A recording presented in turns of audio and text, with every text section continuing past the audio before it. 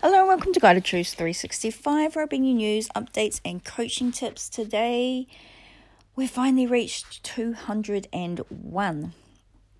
So, today, I had created a new coaching corner or coaching room on Clubhouse. And these topics I will be bringing to Facebook very soon, over the next month. So I'm kind of excited to release that now. So do follow me on Facebook. And then you will also get the updates for when I start these coaching calls.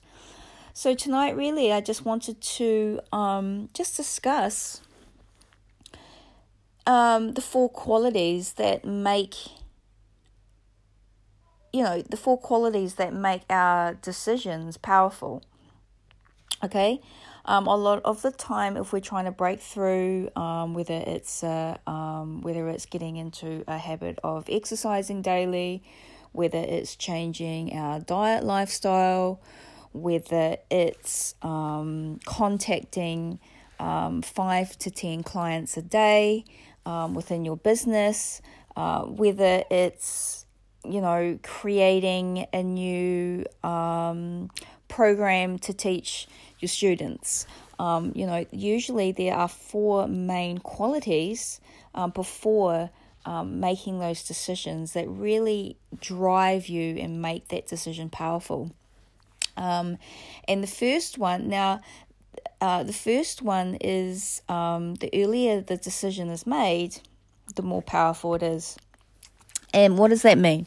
Well, really, it means that if there is something that you feel very strongly about, so it could be a belief that you feel very strongly about, however early that was made. So you may have made that decision in your early teens, and you've really struggled to, not struggled, but over the years, that really has driven your behavior towards that action. So say it's eating green onion chips, okay? And say it was like a family tradition that before dinner you were given a little bowl of green onion chips. And this is basically continued throughout your whole life. You've never really thought about it. You've gained weight. You lack the energy to do any exercise. But you have never really, you've always wondered why. Like you've always said to yourself, I want to stop eating chips. But you could never do it. Yeah? So generally that's because that decision was made at a very early age. The parents supported that. It was something the family did. That was sort of like a little ritual that you all did. So you have this emotional attachment to green onion chips, right?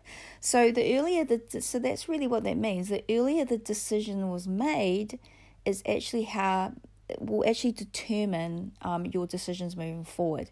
So that's really how powerful decisions are, and how we break through those decisions. So, I'm just using food as an example. It could be anything. It could be that, some people are really good savers, some aren't. But if you actually go back and actually work out where the decision was, that you're not either 1, a good saver, or 2, you are a good saver, you'll find, let's use a positive, maybe when he was 16, his father told him that he should just put, $10 a week or 1% of his pocket money aside into a savings account, and then to just continue that throughout your life. So that's a good decision that was made in the past. That has helped him move forward. Okay, so it's not always the negatives, it can be the positives, but sometimes the positive decisions are just as difficult. If you say to that person, well, maybe really you need to look at putting 10 or 15, 25% aside, or maybe you just need to change the amount, that may be very hard for that person to do because that decision was made a very long time ago. He's got that emotional attachment to it. And there was also another someone close to him that also helped him with that decision.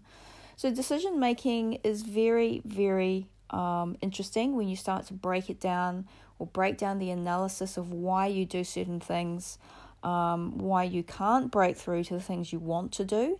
Generally, it's because there's a decision that's made in your past. So that was just one of the 4 qualities. I like to keep these at 5 minutes if you haven't noticed by now. So we will bring up number 2 tomorrow. Thanks for tuning in.